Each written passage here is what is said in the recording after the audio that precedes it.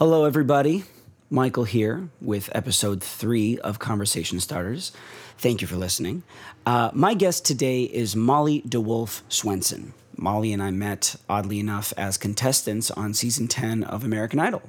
Her audition was actually broadcast quite heavily, so she's no more than a Google search away if you're interested in hearing her voice, which I often liken to soy milk because it's so goddamn creamy. But yeah, all awful jokes aside, Molly is, from all angles, a bona fide badass chick.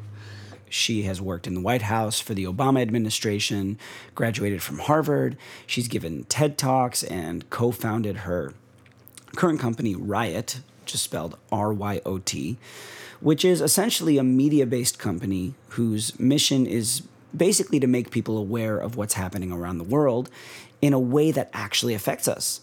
So as you can imagine, this is incredibly difficult to do, given that the marketplace of ideas in the world of news today is louder than it's ever been. I mean, just imagine, standing in the middle of Wall Street, yelling as hard as you can to no avail, and hopefully you'll be able to appreciate just how difficult of a task it is, especially for a small startup like Riot. They're competing with CNN and Fox News, but they are using some incredible methods to gain traction. One of them being virtual reality, which we get into in the conversation, so I don't want to talk too much about that right now. But it's super, super cool. And now, thankfully, Riot has joined forces with Huffington Post, who many of you have heard of, which is obviously a massive push in the right direction for them. So the conversation starter for today is a short film that Molly and Riot put out called Body Team 12. It was nominated for an Oscar last year. I'll never forget proudly watching that moment when my favorite comedian, Louis C.K., announces their name. So that was really cool. But yeah, if you have the time, it's only 13 minutes or so. I highly, highly urge you to go on HBO and watch it, since it is an important part of our conversation today. I have a link in the show notes that will take you right to it, or you can just search Body Team 12 and find it. Unfortunately, you do need an HBO membership to watch it. So if you don't have an account or can't find a friend with an account, you can open an account for free as a trial and then cancel it after watching the movie without getting charged. But I understand that it's such a thing. And so if you really can't watch it but really want to understand this podcast, I'll give you a short brief of the film. But I should stress that I will not make the same impact on you that this film will. But Body Team 12 is a documentary that was filmed in Liberia during the Ebola outbreak. What makes this film so good, though, is that it's not just some informational documentary about the outbreak. By now, you all know what Ebola is. The film, it's about this 28-year-old woman named Garmai Sumo and dozens of other people like her who realized that somebody has to do something about this, and decided to put her life in jeopardy every single day and volunteer herself to physically handling, collecting, and disposing of the bodies that were killed from Ebola just days after they got it, while simultaneously trying to educate the community about it in a third world country where education and healthcare is literally among the lowest in the world. Just take a minute to think about that. Any of you listening who are in your 20s, just imagine how much courage that takes. It's almost like some post-apocalyptic video game where you're the hero and you need to literally save the world by stopping this disease from spreading yourself. But it's real. It's not a video game. These are actual people with families that are stepping into hazmat suits and using nothing but trucks and almost archaic resources to deal with this. Not to mention doing this while fully understanding that the people she's disposing of are people with families who don't understand what's going on. Imagine your daughter or mother or brother being killed by some random sickness within days of getting it, a sickness that you don't understand, and within hours, 3 or 4 people in hazmat suits come running into your home, almost against your will, and rip that person from you forever, telling you that they're going to incinerate your mother or brother and that a proper burial is not an option because A, there's no time, and B, it won't get rid of the virus in that person. Okay, I mean, just imagine how you would react in that situation. And now flip the perspective and try to imagine what a woman like Garmai had to go through in disposing of these bodies, risking her life with the disease, but also risking being killed by the families she has to do this to every single day. So that is what Body Team 12 is about. Please watch it. But yeah, in this podcast, we talk about all kinds of stuff because such is the nature of conversation. I should mention this podcast is oddly going to start with the tail end of a half-hour conversation Molly and I had about dating, which is why there is no, formal hello or welcome in the beginning. But if it's of any value to you, let it be known that even women like Molly, who are changing the world, also have guy problems. I was going to leave that conversation in, but I wanted to get right down to the truly incredible shenanigans this woman's up to. So I decided to cut out the entire first half hour of this. All right, this is officially the longest intro ever. So without further ado, I give you Molly Swenson.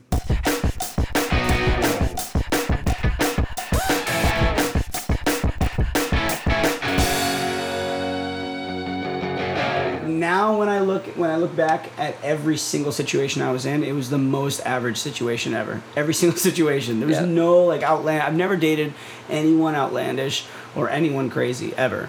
So, every decision that was made, I would have made that decision if I were in their shoes. So, I think if there is something that's meant to be there that's more special than just any other relationship, I think it'll happen. Yeah, and I'm more than anything now, I'm just curious. Yeah. I'm like, what is going to happen? Like, can I flip to the end of this book and it's kind of fun. Yeah. But I can't. Yeah. Well, are we supposed to talk about things other than relationships? So the way it's going to be framed, it's going to be funny because I'm going to talk about you before the podcast starts. So all the introductions. You're this girl's fucking crazy. She went nuts on this. No, but I'm going to ask people to watch Body Team 12. Oh. And so literally the way this works is people pause the podcast and then consume whatever thing. So I would say find a friend with an HBO account or if you have one, take 13 minutes and watch this thing. Yeah. And is it HBO? Mm-hmm. Okay, yeah, and then turn it back on. So immediately it should be fresh in their minds. And then we're going to be talking about this. All right, so body collecting in Liberia. Body collecting in Liberia. To Heartbreak in LA. Yeah. Which one is more... Yeah. They're all one and the same in some weird way, in some meta way. Yeah. They're all one and the same. No, but I wanted to ask you something that I found very interesting is, first of all, this doesn't actually seem to be about Ebola at all. That much. Is it because you guys are just assuming that people by now are very aware of Ebola and what it is, and that's not it's really about the people that are taking on this crisis? Yeah. Well, so what's interesting about all of Riot's documentaries, at least the first 5 of them, is we never set out to make a documentary when we made them, right? It was always, okay, there's a humanitarian crisis or a natural disaster, and we're responding to it as humanitarians and as journalists. And then we encounter a story that is just incredible human resilience or character, and you can't not tell the story. Yeah. And what it ends up being is a very individual, character-driven look at a crisis or a disaster through the eyes of this one person. Yeah. So they're sort of the vehicle for the story. Yeah. And they make the whole thing relatable, right? Yeah. Where if you're just looking at death toll headlines and you're seeing catastrophic images of destruction post-disaster, that's not giving you a personal connection to the place. And so with Body Team 12, our co-founder David was out there embedded with the team of Red Cross volunteer body collectors in Monrovia at the height of the Ebola outbreak. Wow. And he went back 3 times or 4 times. And he was in a hazmat suit, filmed most of it with a GoPro, which is another just crazy thing that technology with a $300 camera, you can get nominated for an Oscar. And he encountered this woman who, obviously you watch it and she is an outstanding female heroine. You're talking about Garmai. Yeah, so Garmai, 28-year-old single mom. Unbelievable. Basically jeopardizing her life, not just because of the proximity to the to the disease, but just also because of bodily harm, right? Yeah, exactly. Like she's walking into strangers' homes and trying to take away their dead family member. Like imagine, like she says, imagine how you would feel if someone was trying to do that and you had no idea who they were. That was the most powerful part of the movie for me, was that scene where she's trying to talk down those family members and like the truck's right there, and from their perspective, a truck rolled up, and I mean, and how quickly, I mean, once you're stricken with it, how quickly? Days.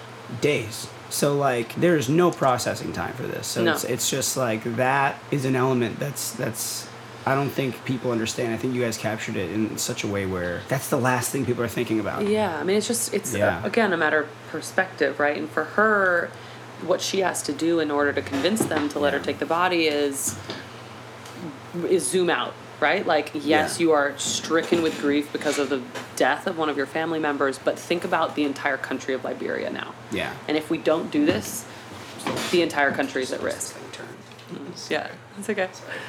And if we don't take it, then the country's at risk. And the reason that she's doing it is despite the fact that on a personal level she is put at risk. It's for the country. It's this patriotism that is just so admirable, right? From one perspective, it's the most dangerous job in the world. From another, it's the most rewarding. And I think probably people who go into the armed services feel the same way in a lot of senses. Do you think, and this is kind of a weird question, but do you think it's a lost cause for a small team like hers? I don't know how many other teams like? I don't know how many total teams there were. I think there were probably a couple dozen teams of 12. So is part of telling her story, in addition to just illustrating what a human being can do, is it also to try? Because sometimes this was a question that was ruminating in my head the entire time, was what this woman is doing is unbelievable, and I don't want it to be in vain. Yeah. Yes, it's going to touch people's hearts, but like... You think like a sort of a David and Goliath thing, where like what she's actually doing makes a difference to the crisis? Is what she's actually doing going to make a difference to the, like, are her efforts actually taming this giant epidemic? So her team and the teams like hers are the reason that the Ebola outbreak was contained. Oh, wow. Okay, good.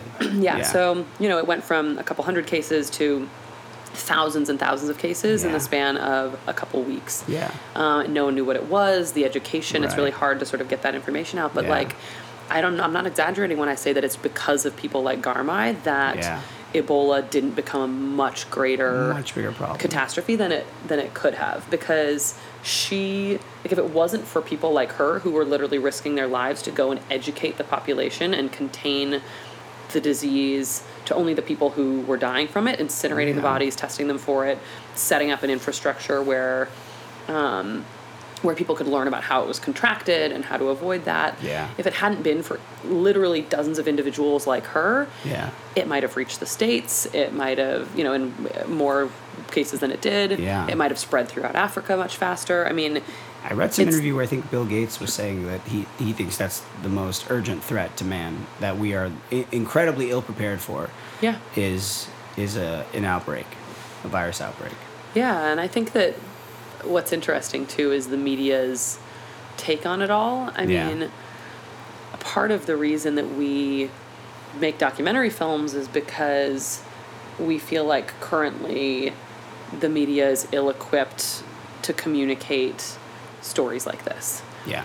Because of what I was saying, right? That if you're just reading a headline about something that's happening 10,000 miles away and it's just a bunch of numbers and words on a page, it's just not physically possible for most people to feel a connection to that cause. Yeah. So how on earth can you expect people to be empathetic to it when you're not giving them the information in a medium that's going to let them connect to it? And that's part of why we got into virtual reality, too. Yeah. Was because of the empathy that's generated when you feel proximity to a place or to an issue.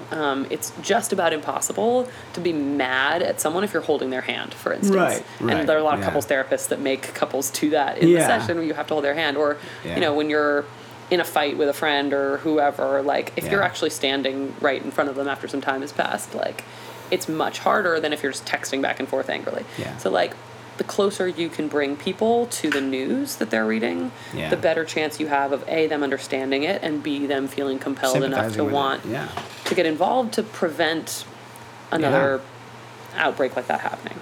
I'll never forget just the 5-minute impact you made on me when you brought those virtual headsets to the party. Yeah. And I stood there in war-torn Syria for 5 minutes, surrounded by wine and liquor. And rubble. And rubble and like alarms and sirens going off. And I just remember like standing there going like, this is such an interesting experience. Could you like talk a little bit about that mission? The virtual reality mission that you guys are doing? Because I think that needs to be said. So the first virtual reality piece that we ever shot was pretty basic. We had a friend of ours who's a prison reform advocate build a solitary confinement cell in his backyard in Venice to put his friends in that. Okay. Just to basically get them to empathize with. In a straitjacket. No, just in the cell. So it's like a bed, a door, a toilet. That's it. Yeah. Because he's like, most of us will never have the opportunity to be in a jail, let alone a solitary confinement cell. But like, it's one of the civil rights issues of our day. Yeah. Is the prison industrial complex and the fact that like 80,000 Americans are in solitary confinement right now, and we think that in 2015, 2016 is the right way to punish or rehabilitate anyone. It's crazy. Yeah. So we filmed in the middle of that room with a VR camera. So when you put on the headset, it feels like you're sitting in that room. Yeah. And then we had it narrated by a guy who'd been wrongfully convicted of murder. So sorry to cut you off. The subject, the person watching, is in the room, or you're with someone else, and you're seeing how they behave? You're the person in the room. You're the prisoner. You're alone. Yeah. Okay. And you get this voiceover that's done by this guy who was wrongfully convicted of murder, put into prison. While he was in prison, killed a guy in self-defense, and then was put into solitary for years. Oh, my God. Wow. And he's walking you through how that happened. So an innocent man is in solitary confinement for years. And he's like, at the end of the experience, he goes, in 15 seconds, you're going to be able to take off this headset, return to normal life. Imagine if you couldn't. Yeah. And everyone is looking around being like, oh my God, if I couldn't take off this headset, I would go crazy. Yeah. Or I would kill myself. Or any of the things that happen on a very regular basis to everyone who's put into solitary confinement. Yeah. And so we paired that, because every single piece of content that we put out has a call to action at the end of it. This case, we had a ACLU petition to ban youth solitary confinement, which there were no laws against at the time. We premiered it at Tribeca 2015 in April. Under 18 or under... under 18. Under 18, okay. Yeah, so any minors. I didn't know that was legal. It was legal. Us and like 2 or 3 other countries with terrible human rights records are the only ones that allowed youth solitary confinement. And so that petition, what we saw was every single person took off the headset and signed the petition. Like, if I handed you that petition, it'd be like, ban youth solitary confinement, you'd be like, yeah, okay, but like, I'm a little busy right now or whatever. But like, you come out of that experience and you are so fired up that you'll do anything I ask, in particular one that has such a great, obvious cause attached to it. So, that petition and that whole campaign ended up making its way to the president, and Obama issued executive action to ban solitary confinement for youth and for people with disabilities in January. Oh, my God. And...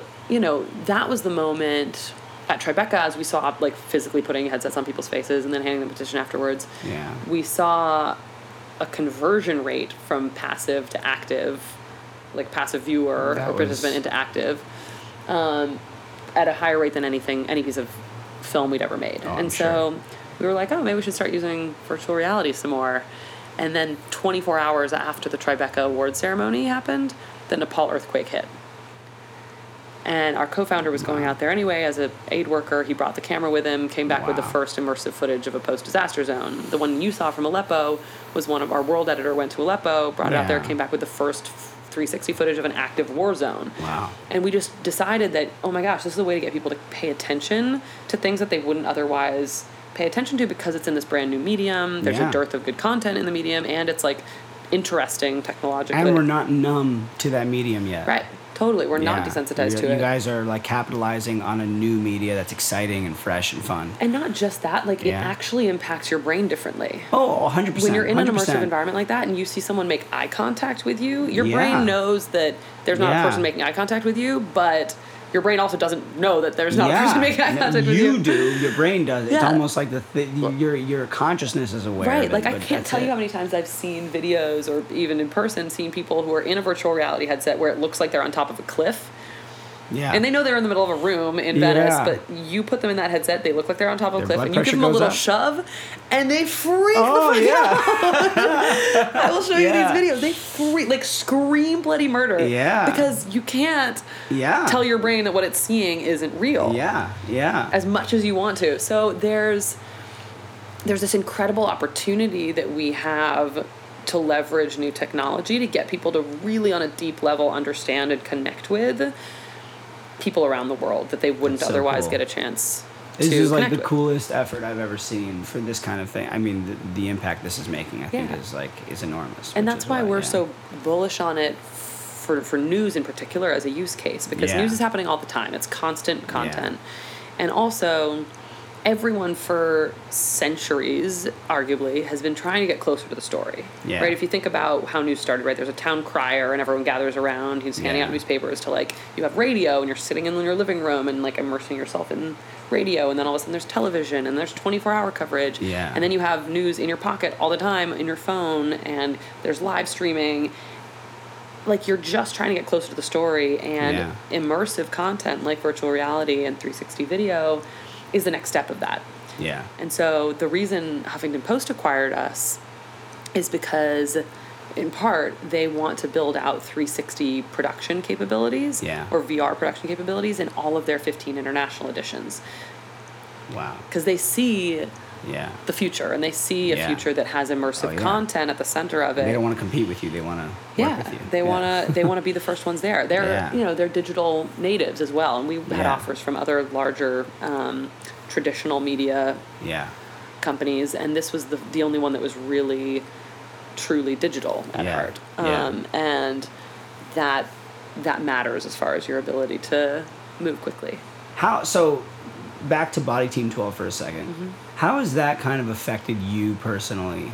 All the tasks you're doing to make this thing accessible to people has just been, I mean, I'm sure, like a mountain of administrative work and phone calls and all that stuff. Mm-hmm. So I imagine that it can be, after seeing the film so much and presenting it so much, I'm sure that you can get a little bit desensitized to the actual content of it. You know, I think that Body Team 12 was a great example of one piece of content that became much bigger than the sum of its parts, if that makes sense. Like 100%. It became, like, all of a sudden we got not just media talking about Ebola again, but A-listers in Hollywood, lifestyle publications. Like, the fact that we attached Olivia Wilde as an executive producer, and she was an incredible spokesperson for the film, meant that we could tap into press and people that we wouldn't be able to with a normal film about Ebola. The fact that it was 13 minutes long also was sort of an incredible thing. The fact we were the shortest film nominated this year by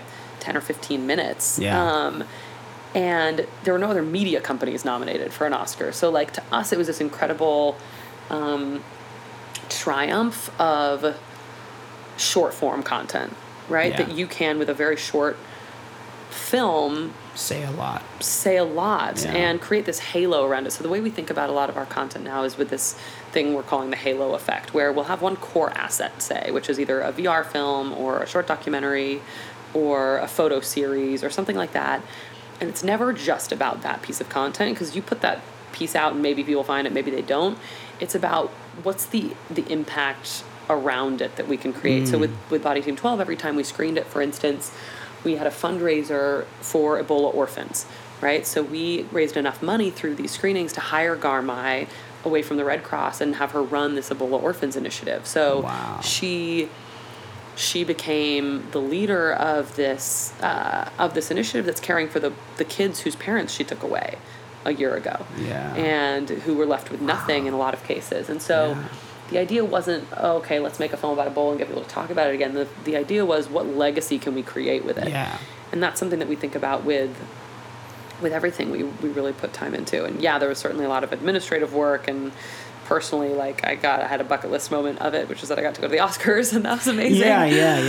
But it really, to me, was just an incredible example of the impact a piece of content can have tangibly on people's lives. In particular, these Ebola orphans. That's incredible. What is the most urgent project you guys are working on right now? that you can talk about? Let me think. The most urgent. I wouldn't say it's urgent exactly, but it's time sensitive. I'm going down to Rio this week for the Olympics. I guess by urgent, I meant more like most excited about, having the most chips in, sort of thing. Yeah, well, so this one in Rio is going to be really interesting. So we're partnering up with Samsung to build a creator's house down in Rio. Now, we're not going to be covering the Olympics like a traditional news outlet would cover the Olympics. What we're trying to do is bring together young filmmakers, photographers, artists, musicians, and empower them with capture technology that Samsung's providing. So like phones that have cameras on them, 360 cameras, and have them go and capture peripheral to the Olympics what makes Rio Rio. And that's, different sort of street art, that's sports that aren't in the Olympics like surfing and skateboarding, and that's like looking at incredible underground music scene down there. There's political things that are happening that are crazy with the indigenous people around there and with oil companies and energy companies. And so what we want to do is figure out whether creators like that can also be journalists, right? Like, what does the new class of journalists look like? In the world, right? Do they have to have a traditional journalism background to be effective storytelling journalists? And also, like, the same way that Red Bull Media and GoPro have this incredible relationship where there's a piece of hardware, a capture technology hardware, and an incredible network of explorers and athletes and creators doing amazing things. How do we use those to enable one another? And we want Riot and Samsung to be sort of the next generation of that. And Samsung, I mean, most people associate Samsung with the phone, right? Yeah, so what most people don't realize is that they're the second largest technology company in the world after Apple. And they have not only, their phones, the Galaxies and whatever else, but they also have right now one of the best prosumer 360 cameras available. That's like a little handheld 360 camera that self-stitches. You can control it with your phone. That's awesome. Which is amazing. And so they also have the top of the line. What you watched the VR on the first time I showed it to you was a Samsung Gear VR. So that was a headset that Samsung makes and a Samsung phone in the front of it. So the most immersive cell phone headset is Samsung also. So there's the head-mounted displays that are linked up to computers and have their own operating systems, like the Oculus and the HTC Vive, and but Samsung makes the top of the line cell phone. Because part of it is also to get, like when we all think of GoPro, we obviously think of the cameras, but we think even without Red Bull, everyone I think always associated it with going out and doing cool shit to film. And then Red Bull being the company that Red Bull is, it was just a perfect cross-branding. So I guess what I'm wondering is like how, or is that what you're saying you're trying to figure out now, is how to get Samsung out of that just like this Best Buy-ish vibe and make it more of a humanitarian, philanthropic. Yeah, I think it's about how do we get the latest and greatest capture technology in the hands of the people with the best access. So, you think about Red Bull and GoPro, it's like the access was surfers and mountain bikers and people doing extreme sports shit, jumping out of planes and all that. And this is for world travelers who want to go to war zones. Yeah, if you're like a world traveler and you're a humanitarian and you're a filmmaker and you're an activist, like what's going to be the tool that best lets you bring your story to the people who care? That's great.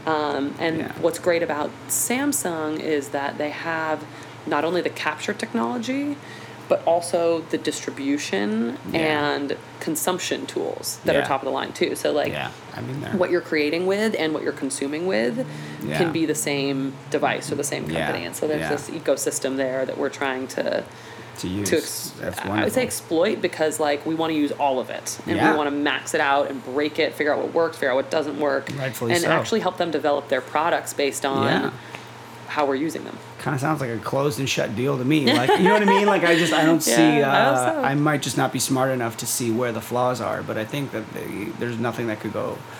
It seems like one of the most win-win things I've ever heard of. So we tend to think so. Hopefully the CMO listens to this podcast. Well, feel free to send it to him. But for you, you're like, I want to talk about your life right now. I think you're such a cool example of somebody who you can do something that touches people's hearts so much. But it's always interesting to see like the person who's doing it. By the way, what's your like official title right now with Riot? Oh, so as of the acquisition, I'm now Chief Marketing Officer. So hell yeah. That I was Chief Operating Officer for the last like 3 years as we grew and through the acquisition.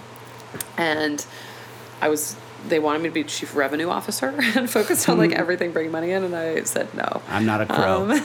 I was also like, I don't want revenue in the title or sales in the title because it just feels predatory and retail-y. Yeah, exactly. So Chief Marketing Officer, which just means that I'm responsible for a lot of the partnerships and revenue generating activity, and also just like what Riot looks like to the world, how we get on the platforms that are going to allow the most people to see our content. Humongous deal. Yeah. So having that position and doing everything that you're doing, do you feel like you have a chance to work on to quiet your mind a little bit? I mean, it sounds so challenging. Like, how much time do you have to yourself? What's really nice about post-acquisition life is that you're not worried about the company running out of money and no one having a job anymore. Yeah. So that used to take up a lot of my psychic mental energy. Yeah, was just being afraid that we were going to fail. I'm not afraid we're going to fail. Yeah. And so that's opened up some brain capacity and creative energy for me to expend in other ways, which is really exciting for me because, as you know, like, it's been 4 or 5 years since I've actually done music in any way, really. You know, we'll sing at a wedding here and there, but other than that, I haven't. And, you know, I think also for the last 3 years being in the Chief Operating Officer role, I very necessarily had to own all the non-creative parts of building Riot. And I had to do that to balance out my co-founder, Bryn, who's an incredible creative, but it also gave me some insecurities about my creative abilities and whether I was inherently creative or not. Because if I'm gravitating towards a non-creative role and I can do it successfully, does that mean that you're not therefore creative? I'm not a creative? Yeah. And so that was another reason that the Chief Marketing Officer role was appealing to me, is because it allowed for some more creativity and allowed for me to explore that a little bit more. And so now I'd say really in the last month is sort of the first time in years where I've been dedicating time to creative pursuits. And that is a combination of things like writing and singing and recording and drawing and painting and like doing a lot of these things. You do that? You paint now? So I've started painting with my non-dominant hand. Cool. Because for the same reasons that you were talking about, like, oh, if I like smoke or whatever before I get creative, like I'm not blocking myself as much. Like I'm not as big a critic. I'm not. You don't go to your normal rules. And exactly. And so doing this with my non-dominant hand, both philosophically, because it's like unlocking your right brain, which is your creative side, as a side of your body with your heart. It's a very unexercised side of me. Yeah. Philosophically, I'd say, but also it just means that I'm not as hard on myself. Yeah. Whereas, like, if I'm drawing with my right hand, I'm like, why the fuck aren't you Michelangelo right now? And I get pissed off when whatever I'm drawing doesn't look how it is in my head. But when I'm using my left hand, I give myself more leeway and I'm more forgiving. That's so cool. And so I've started, drawing. And I'm reading a book right now called Flow by this guy named Milyahin or something like that. It's like this crazy, he's like this Russian thinker. I'll call him a Russian thinker. And the book is all about just finding flow experiences and how to harness flow experiences. We all have them. We just don't realize that we can harness them. And it sounds like it is all about finding that perfect balance of something that challenges you, but where you're being rewarded enough where you want to continue. And if you're actually having a flow experience, which I'm sure you know about, then the object of time goes away. You are completely consumed in what you're doing and you're forgetting about everything else. And I think that's such a creative way to find that, is to paint with your left hand. It's such a unique challenge for your body. And it's also like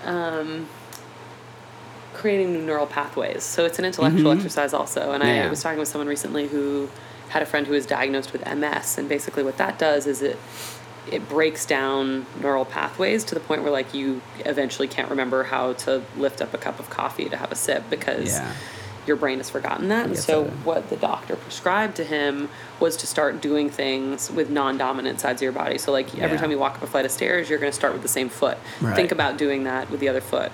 Every time you drink a cup of coffee, don't not only do it with the other hand, but tap with your finger while you're doing it. And so does MS affect one side of the brain? Only one side of the brain when it comes on? No, I think it's unilateral. But they don't decay at the same rate if you're learning something new. So like the more, and so it's still going to happen. You're just prolonging. It's still going to happen, but you're creating new pathways for yourself that aren't going to decay at the same rate that the ones you learned early are. That's fascinating. And so it also feels like an intellectual pursuit and like mental exercise to be exercising this creative energy. And it's the flow thing is real. I think that I'm also such a perfectionist, or I was terrible when I was younger. I was such a perfectionist. I would get so upset if I messed anything up, and I still am hard on myself. I'm my own worst critic, and so it's important to combat those thinking instincts. Are you harder on yourself with music than you are with your job right now? That's a good question. I don't know. I think I am. I think I'm harder on myself because I feel like, and this is a bit residual from my upbringing and how I started singing, and I know we've talked about this, where like I was in this singing group from the time I was 13 until I was 18, where we were given the music of, Aretha Franklin and the Supremes and Linda Ronstadt and Gladys Knight and Carly Simon and all these greats, Bonnie Raitt, and told to learn to sing how they sing and not to deviate from what they did because you're not as good as them. Yeah. And, interestingly, when I started drawing when I was little and I was like sort of free-flowing, drawing whatever, when I learned that I could trace Disney characters and draw them better. Me too. I did Wile E. Coyote. I learned how to do like the coyote. Then I just started doing that because I was better when I was tracing over someone else's work. And same came with singing, where I was like, I sound better singing what these people are doing because they're great songwriters or great animators than I do drawing whatever's in my head or singing or writing whatever's in my head. And so a lot of my creative energy has been spent imitating. And what were you gonna, No, I was just gonna say, and it's really daunting and also really rewarding to come out and start to explore what native creative energy feels like or looks like to me. I actually think that they are one and the same, because I think so much when you start out, I think you're only imitating, and I think your failure to copy wholeheartedly is what ends up making something unique. Or let's stick with music. Like if you love Sarah Bareilles and you love Linda Ronstadt, your failure to become both of those is going to come together and spit something out that is, your influences are in there subconsciously. And Sarah Bareilles is her inability to be, I don't know, Tori Amos or Sarah McLachlan, So I think like beautiful perspective. Actually, but what the reason I asked the question is because I have always been so interested with people becoming really good at the thing that is not their profession because it's not their profession, which is so because you do it fearlessly and for love of it. Yes. Rather than there's this autotelic experience that you have where autotelic. What is that? Autotelic meaning just like this, where there's no external reward. You work to make money so that you ultimately don't need to work anymore. You work out to have a better body. That's what. What's the opposite of autotelic? Exotelic. So exotelic being the thing that externally. Exactly. And I'm sorry, I should clarify what that is. So I get it. If you just love, like, having sex is probably the most universal autotelic experience. You just enjoy the act of having sex. But I also appreciate the feedback after when they're like, that was the best I've ever For sure. But that's not the only reward. That's obviously, it's a byproduct of it, which is great. But there is this unique euphoria you get from finding something that you love to do just within the confines of doing it. Rock climbers always talk about this feeling that they get of like, doesn't matter, like no notoriety or prize will ever come close to the feeling they get when they're just taking on a mountain that is a little too hard. That you just, but everything that you get into as a kid is an autotelic experience because you don't know what the rewards, you don't know that you could be rewarded for writing a song when you're a kid. You just do it. And now you have this incredible job and you do it so well. And like for me as a musician, because my job is to be a musician, it's very easy for me to lose that experience, that like, and that's why I've taken to things like podcasting and to building this like love tap horn that I'm building.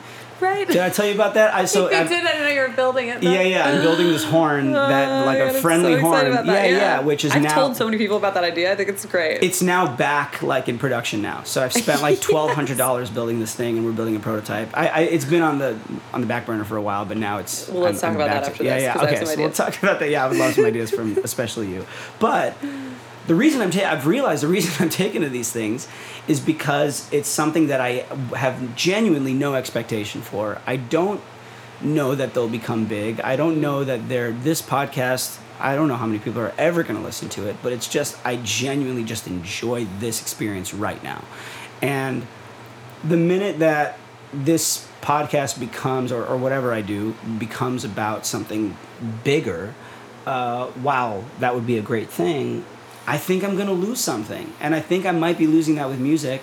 And I think I'm trying to find it again. So I'm so excited for you because you still might be in that space in music where you just love it like a child.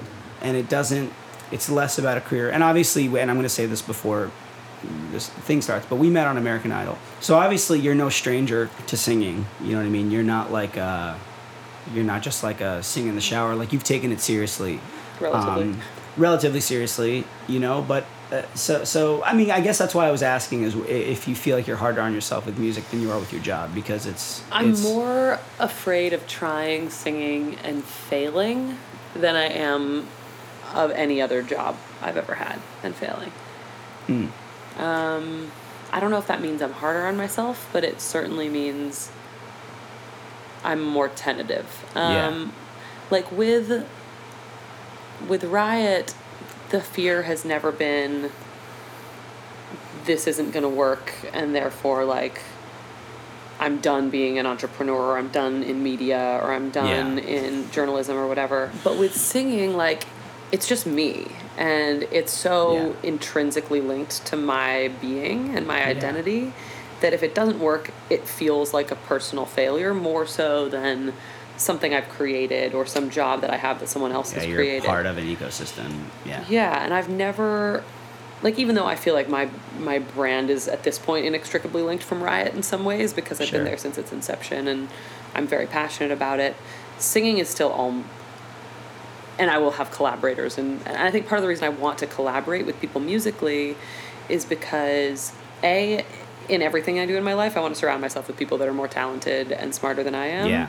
Because I think it'll make me better, but also because I want to give people reason to have skin in the game whenever I do put out music. It's like, oh, if we do a song together, like you're going to be really excited to share it with your friends too, hopefully. Right. And so I'm excited about involving all these people that are more talented and creative than me in my process. Yeah. But I'm also really scared of that because I don't have... Like, I've never really pushed myself out of my comfort zone too far singing. Yeah. I've always been like, okay, even if I'm, like, drunk or, like, you know, haven't warmed up or it's 5 a.m. and I sing, like, still it's going to be pretty good. Yeah. But writing, I have no idea. And, like, the type of stuff I'm starting to create, you're different because you're an artist. Like, for me, I identify mostly as a writer, less as an artist. I used to identify as an artist. I'm mostly a writer right now. So for me to walk into a room with other writers, I feel like I need to bring writing to the table, where you, as an artist, are expected to bring your voice to the table. You know, like when I work with artists that I've never written before, for me, that's what I get out of it. Is I'm like, you have a voice, you have a vehicle of honesty that if I sang this song, I wouldn't believe it. You know, I think especially in music, the messenger. Is as important as the message itself, if not more important. I've been going through this exercise actually of like listening to my favorite songs and deconstructing them from like the vocal performance to the lyrics to the production and then anything else. And as I go through, I realize that 99% of the time, I actually don't listen to the lyrics the first few times I hear a song. Yeah. And what it is that draws me in is the production and the vocal performance. Much more so than the lyrics. Then what pushes it over the edge usually is the fact that the lyrics are also relatable or that they're transcendent or whatever. But I think you're right that, like, the piece for me that I'm exploring and having the two pieces that I'm exploring and having a good time exploring, one is the lyric writing. And, the first couple songs that I've written are, like, so bad. I'm like, I wrote them in a state of... What do you mean by bad? I'll show them to you and you can tell me. But, like, they're just corny, and, like, they're written from a place of, it was like wallowing in bed in the first weekend after, like, my heartbreak. Then they're not bad. And they're just not artistic. They're honest, but they're not. I want to talk about this for a second, because this is such a big deal to me. Because I think a lot of people get harsh on themselves. They go, "This is bad." Because many people do. They sit down and go, "I'm going to write a song, and because I'm writing a song, I need it to be eloquent." So they write, and then it comes off really cheesy. But I think the cheesiest stuff is when you're trying to use a language that you don't actually use. Because then what was a pure and beautiful little sentiment gets diluted sometimes, with overly clever metaphors, which I'm all for a metaphor. But sometimes "I miss you" is a way less cheesy thing to say than "I see your face in the stars" or something. So I'm just curious what your definition of bad is.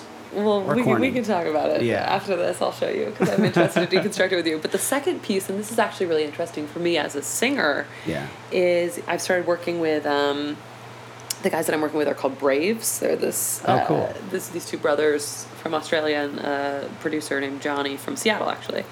And I'm really excited about them all because they're incredibly talented in their own right. But Toril, who's the main singer, vocalist, has been doing these sort of vocal trainings and voice therapy sessions with people all around the world for years and years and years. And we did this exercise the other day where he had me sing for him after a while of, like, just sort of feeling and, like, being present and, like, not over intellectualizing anything. Sing, and all I was told to think about while I was singing was how it felt to be singing and how the notes felt in my mouth and, like, what it was like to be a mind behind this face and, like, what my hands were doing and fingers were doing. And it was a completely different performance experience than I've ever had, because always when I'm sitting in here recording with you, I'm thinking, am I hitting this note? Is it in tune? Like, I'm not having the experience of singing in my body. I'm having the experience of singing in my head. Exotelically. You're thinking, like, what's this going to be? Yeah. And so I'm so excited about starting to explore what I sound like when I'm not thinking about what I sound like. Yes. And I think that's when, look, Dylan, I reference Dylan a lot because I just think he's, like, one of the perfect examples of people. Joplin, who Hendrix, they were just, any of them. They have something to say and they're going to fucking say it. And they don't care whether they sound like a frog or not. And those are the most, like, I don't like singers anymore. I put singers and artists in different categories now. I think an artist emotes, and I think a singer sings, and I'm not hating on anyone like Adele and Sinatra. These are all Whitney Houston. They're unbelievable singers. But they're artists. For sure. But they're also artists, and there's a difference. And I think that you can sound like Bob Dylan, and you can sound like Whitney Houston, and you could still be an artist. But I've also heard so many singers that sing really well, but I don't believe them. There's something dishonest about the way they sing. That's how I feel about a lot of American Idol contestants, to be honest. Like, they're flailing their voices around like it's a weapon. And when they're singing the words, "I miss you," all I'm hearing or all I'm feeling is, look at how great of a singer I am. And so, like, And I guess I literally, up until this week, have thought that the only vehicle for honesty as a performer is if you're writing your own material. Or that's been what I put on myself as, like, this is the threshold. Or at least if you're a part of shaping it. It has to come, totally. 100%. But I do think that you can have an honest performance even if the lyrics aren't yours. Agreed. If you connect with it, you find how you connect with it. I do want to have the opportunity to experience both. So that's what I'm working towards. That's so awesome. So you are finding time to do this stuff. You are finding time to, like... Now that I'm acquired and single, yes. Yeah. I have so much fucking time. That's amazing. It's amazing. the next 14 days of your life, you're not going to be in any city for more than a couple 3 days days at a time. Yeah. 4 days. Yeah. No, I mean, I'm loving the travel right now. You still like traveling? How long? You've been traveling like this for a year. Yeah, about a year. You're not tired of it? No, I've been on I will have been on 4 continents in 3 months. That's incredible. once I go to Rio. I mean, is your body's adjusted? You're cool with your body's like, all right, we're doing this now. Yeah, I'm pretty good at sleeping on planes. I have global entry, so the airport experience isn't usually horrific. And I'm just getting the opportunity to go to amazing places, right? Like if I was having to go to, I don't know, Tulsa every other week, it might be a different sort of experience, but I'm going to like Hong Kong and Dublin and Rio and New York and San Francisco and Seattle. So fucking cool. It's amazing. I so badly travel. I think is the one thing where I'm looking for an excuse to do it more. Not an excuse. I'm just looking for. I think a lot of us have this issue with travel. Is like if your job doesn't tell you to travel, then you just won't, or you feel like you are not in the place in your life to travel. Where I think you're very lucky that your job. I mean, I doubt you would travel this much, right? If your job didn't not demand this it. much, no. Yeah. But I've also. But you've always been a traveler. Yeah. Because I never really think about geographic distance as a barrier to experience. Because it's not. Like literally, you're just a couple hours and a couple $100 away from almost anywhere you'd want to go. The whole world is a backyard now. Totally, and like. Globe, carbon footprint notwithstanding, like there's no reason to not do that if you want to. And like I think having an excuse makes sense. Like I always want an excuse to go somewhere, so I use like weddings or birthdays or work or a concert or whatever to have that be my excuse. But like I think anywhere you want to go, you can find an excuse to have to be there, whether it's a music festival or something like the fucking Olympics, or just like you have a friend who also wants to go visit this place and you both have a weekend free. I think you hit on the head when you said really want to, because I think a lot of us say we want to travel, but if we really did want to, then we would, because you realize if you don't even need that much money. There's a book called Vagabonding all about how little money it actually takes to travel. But I think most of us say we want to, and we don't really, really, really want to. Yeah, and I think that's an interesting point that can be translated into relationship stuff too, where like anything you really want, I think you'll make happen. And, in my last relationship, there were a lot of times where he would be like, he made that point to me where he was like, if you wanted to talk to me every night before you went to bed, like you would call me. Yeah. Or, like if you wanted to talk to me throughout the day, you'd be texting me. And I was like, no, I'm just like so busy. Like I don't even think about it. But like, sure enough, the next relationship, it was like all I wanted to do was like be in contact with this person. And like, like if you really want something, like when there's a will, there's a way. Yeah. And so that's also how I've felt with singing for years and years, where I'm like, do I actually really want this? Because I'm not doing it. Yeah. And like we've had fits and starts too, even. And it's like, do I actually really want it? And like, I know I have wanted it, but like, there's also, like, it probably wouldn't have even happened this way if I hadn't met these people who like sort of enabled me to do it. Like they gave me the excuse, they put the parameters around it. Yeah. And, well, again, it goes back to that whole flow thing. I think finding circumstances where you feel challenged, but you see progress, that excites you and makes you want to pursue it. So, like, when you're on your own without these guys, it's just such a giant mountain. Yeah. You're just standing at the foot of it. You're going, well, fuck. No, I'm not. No. Like, you're too tired. But then when it can be your Sherpa, then you do get excited, and there is, like, this... It's like setting yourself up to get positive feedback from it. Yes. Sort of sometimes... is required, right? Whether that's like being open to a relationship with someone, or whether that's like building a structure of support. I mean, that does mean sometimes going into a writing room and being the best writer in the room. Yeah. Or sometimes going into a writing room and being the worst writer in the room. Like, I think by the same token, like that's the reason I sort of seek out having at any given time both mentors and mentees. Yes. Because it keeps you keeps you confident, and keeps you learning and humble. Yeah.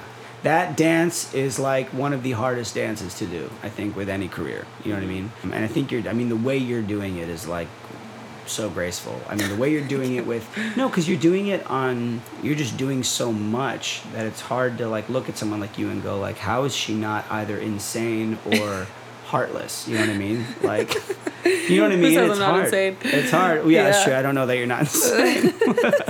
So drawing and music, like what I was curious what kinds of other things you're super into right now that have nothing to do with your career. Have nothing to do with my career. That's actually a silly question because I think sort of everything feels like it has to do. Yeah. Or like my career has to do with everything. Everything has to do. Like it's all part of the puzzle. I think that I'm really interested in various methods of truth seeking right now. Okay. I'm trying to figure out a way of describing this. This is the goal I was looking for. This is the goal I was looking for. Yeah. I'm trying to figure out how to describe this process without making it seem like I'm like about to become some like born again Christian or B like sounding like a complete hippie commune Are direction. You just wondering why you're here kind of thing, the purpose of it all? It's less that and it's more like, okay, there are so many people out there that have developed like rules to live by, including me, right? I did it as sort of like an atheistic, agnostic Jew. I still have like rules to live by sort of generally. Yeah. And one of those rules to live by is like nothing is sacred and like everything is sort of existed in this gray area and like there really aren't any givens other than like the laws of physics. Sure, yeah. And I think that I'm really interested in reading things, talking to people, experiencing things that are going to let me accumulate enough perspectives to gain real wisdom. And I think that is what wisdom is more and more, that like it's an accumulation of perspectives that you can call upon in any situation that will guide your behavior. And so I'm, for instance, like I've seen like a couple tarot card readers to like figure out what that is. And what I've noticed about myself in those interactions is I also tarot card readers, like like alternative therapy, different things. Cause I more or less want to just see how I react in those instances. And what I've learned is if I don't think the person's smarter than me, I'm not going to listen to anything they have to say. Yeah. And like, and that's literally just a matter of like processing power. It's not like, do they have a degree? Or do they like, are they well read? It's like, is their processing power where it needs to be? I think to be a master of this craft of theirs. Yes. And then I'm reading about Kabbalah, and I think that's like a really interesting. People think of it as Jewish mysticism, but it sort of has more similarities to like relativity theory and like it's physics. Like one of the oldest, super old. But I knew nothing about it. And this came at a recommendation of a friend of mine, and like, the thing that I love the most about it is the very first rule of the Kabbalah is like, do not believe what you read, test it. Yeah. And it's like, great. Yeah. And so I'm very interested in figuring out what spirituality, if anything, is going to mean in my life. And I don't think that's religious, because I think that like religion is what happens when spirituality is mixed with ego. Yeah.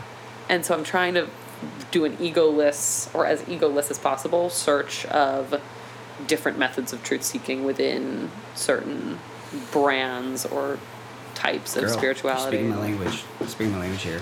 What was the first question? What did you ask me? I mean, honestly, like what am I doing creatively? Because I tend to think that some of us are more primed than others to have the freedom, and by freedom I don't mean judicially. I mean freedom within the confines of our own mind to even think about this stuff in the first place. And I think you need not look any further than your very own film, Body Team 12, to realize how much we overlook how lucky we are to be able to even think about stuff like this. Mm-hmm. Something I read this morning that was super, super interesting is the phases of thinking. So on a very limbic level, we just need to survive. So if your life is in a situation where you're just fighting for survival, say like a lot of homeless people or a prisoner in Guantanamo Bay, you don't get to the next gear level. Shift to the next, exactly.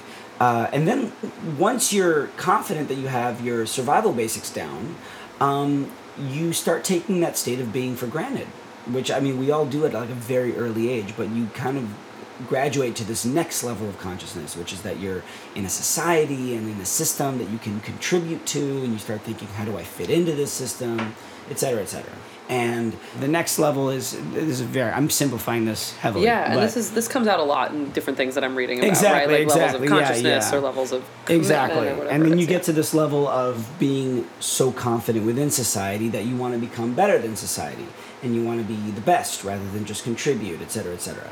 And we oscillate, among these phases throughout our entire lives, I think. But I think eventually, when you trace that line all the way down, you get to this really interesting place where you almost arrive back at the most basic and simple, kind of a nihilistic view, which is that, really we're all just a bunch of little twigs floating around on this giant river or whatever, just looking to, enjoy the ride and contribute goodness to the world. But I think a lot of people get trapped in that gear before that gear of individualism, which, not surprisingly, tends to be where most people find their material success. And so I feel like many of our colleagues and many rather elite people live and die never looking for anything beyond that way of thinking, because that way of thinking has rewarded them handsomely, So I don't know. I'm not saying people shouldn't strive to succeed, obviously, but sometimes I just love the idea of surrendering to this, not God. I don't like the word God because there's no judgment about it. I just think sometimes it's fun to just realize that nothing fucking matters. It's so weird. But I have this don't even get me started about how we're probably living in a computer simulation and God is a supercomputer. Did you hear Elon Musk talk about that? Yeah, it's prove we're not. Go for it. Yeah. Well, no, you can't. You can't prove that we're not. That's the thing. But even if we're not living in a simulation, I think that even Steve Jobs contributed nothing to the cosmos. You know what I mean? Ultimately. But it's a silly topic to dwell on because he contributed tremendously to humankind, which matters far more. But it's humbling.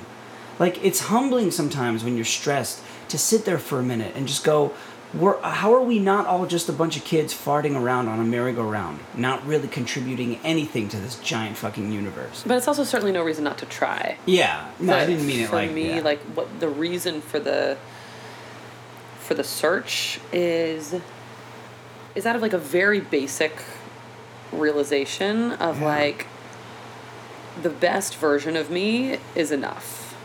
Yeah. For everyone around me to be happy and to love me, and if what I'm looking for is love first and foremost, then if I'm the best version of me, I'm gonna have that everywhere. Is that what you're looking for? Love, of course. Yeah. That's the most. Yeah. It's but not just romantic love, love with people that just matter to me, and I want them to feel like I love them, and I want to feel like they love me, and that's a very motivating thing for me. But I also when I notice little sort of ugly instincts in me or insecurities that I don't even identify as insecurities because I have no practice in that, and then they bubble up and come out in really weird ways, then I think that it's really thinking about the universe and thinking about all that is great, but looking inwards for me is starting to be really interesting, and putting that in context of everything else that's happening, and how do I just make sure that the impact that I'm having is a positive one everywhere I go. Do you think that looking for love... Well, let me ask you this. I'm sure you want to leave a legacy here after you're gone. Mm-hmm. I feel like that's a lot of our motivation to do shit, is just to leave something here and make something immortal. Do you think that can get in the way of love sometimes, though? If the ultimate goal is love... I think love can get in the way of that. Love does get in the way of that, for sure. Because that's what I was saying before. It's a demotivating thing for me. I'd rather lie in bed in someone's arms for a day than go and paint or write or whatever. Sure, and I think that there's a question to be asked of would we have planes and trains and computers and cell phones if we were always besotted? Yeah. And I don't know that we would. Honestly, one of the best quotes I've ever heard, you told it to me. I think it was by E.B. White. E.B. White, yeah. I wake up in the morning torn between a desire to improve I've the never world forgotten that quote since you told it to me. I'm sorry I cut you off. The quote is, I wake up in the morning torn between the desire to improve the world and to enjoy it. Yeah, and improving the world can mean a lot of things, I think, in that quote, where it's like improving the world through kindness or through philanthropy or through creating art. Yeah. And so I just think, more and more I think you don't necessarily have to choose always. Yeah. Yeah. Because, you do have to choose how you're spending your time. Like, your time is zero sum, but, like, your kindness and your compassion is not. Yeah. And so as long as all of your time is being spent in a way that's creative and compassionate and kind, then, like, you are improving the world and you are enjoying the world. So that's beautifully said. Beautifully said. But we can sit here and we can talk about this, right? But then at the end of the day, you get in your car and you go and you live your life and you have your day-to-day. I get in your car and you drive me home. And I drive you home. But, like, how often are you actually pursuing these things every day when you're not thinking about them and you're not focusing on them? Oh. Is that a timer? I set an alarm so that you can get back in time. Cool, thank you. Okay, so I'll leave you with this question. Mm-hmm. What kind of things do you do and do you think other people can do to turn compassion into a habit? And to actually want to pursue, so I got one of these fucking cards the other day. Someone bought me a Starbucks in line, and it was like one of those acts of kindness, pass it on cards. Yeah. And I was like, that's great. So now and they gave me the card. They're like, I bought your Starbucks, take this card, and now you do something nice for somebody, and give them the card. And I was like, that's beautiful. But I shouldn't need a card to want to do that. The bigger question for me became, what can I do to always be thinking about this shit? And to actually practice it every day, and not just only when I'm a guest on someone's podcast or when I'm talking about it with people or going to a seminar about kindness or something like that. You know what I mean? Yeah. I'm not saying you do that. I'm saying, how do you keep in check every day? It's hard to remember to do it if it's not a habit. And I think that it goes back to the feedback mechanisms that are in place. And, like, no one would do philanthropy if it didn't feel good. Yeah. And no one would, volunteer if it didn't make them feel good. Yeah. Everything is done to make yourself happy, I think. And if something's not making you happy, like, probably don't do it anymore. Right. But, my friend, like, a couple months ago called me up because the guy that I was seeing called me up out of the blue, and he was like, I just found out I didn't get this audition that I thought I did really well on. It was a part that I really wanted. Like, acting? Yeah. And he was like, and I'm just really upset about it, and, like, I'm sorry for calling you and burdening you with it, but I just felt like I wanted to talk to someone about it and vent about it. And, like, I was flattered that he reached out to me about it, and that I was given the opportunity to try and figure out how to get him to a happier place, right? And my initial... He was like... not me. Oh, so he called me. I'm sorry. Yeah. Because he hadn't gotten this audition. And my first instinct was to tell him to just go and do something for someone. Like, something nice for someone that, like, you don't have to do. And it could be, like, your mom. It could be, like, the homeless guy you give a meal to. It could be you, like, go online and make a donation to some GoFundMe. Like, anything that gets you outside of yourself for a minute. Yeah. And I think that this is so important to, like, set time aside to proactively have experiences that make you feel good because they take you out of yourself and give you a perspective on the scope and scale of your own problems. Yeah. So, like, for instance, I went down to Tijuana a little while ago with a girlfriend of mine who has this jewelry line that raises money for an orphanage in Tijuana. And so we drove down there to do a drop. And you go and you see these kids, and this sounds like cliche at this point, but, like, you see these kids who literally have, like, 4 things to their name. They've grown up in bunk beds for their entire adolescence with, like, maybe their mom, like, dropping off a new half brother every year or whatever it is. And, like, they're happy and they're playing and they're dancing around, and, like, if those kids' problems are actually on, like, a very different scope and scale than mine, but they feel things the same way I do, all of a sudden it just, like, makes you grateful and makes you appreciative, and, like, it makes you feel good to give back. And so, like, I just encourage everyone that I know to, like, look for opportunities to do that, not because they're being given a card. Yeah. The card isn't what's going to make you feel good. The card is a reminder to do something that's going to make you feel good. And so whatever you have to do, like, put it on a sticky on your computer, like, give back. Yeah. And whatever giving back means to you, or like share, and whatever sharing means to you. Yeah.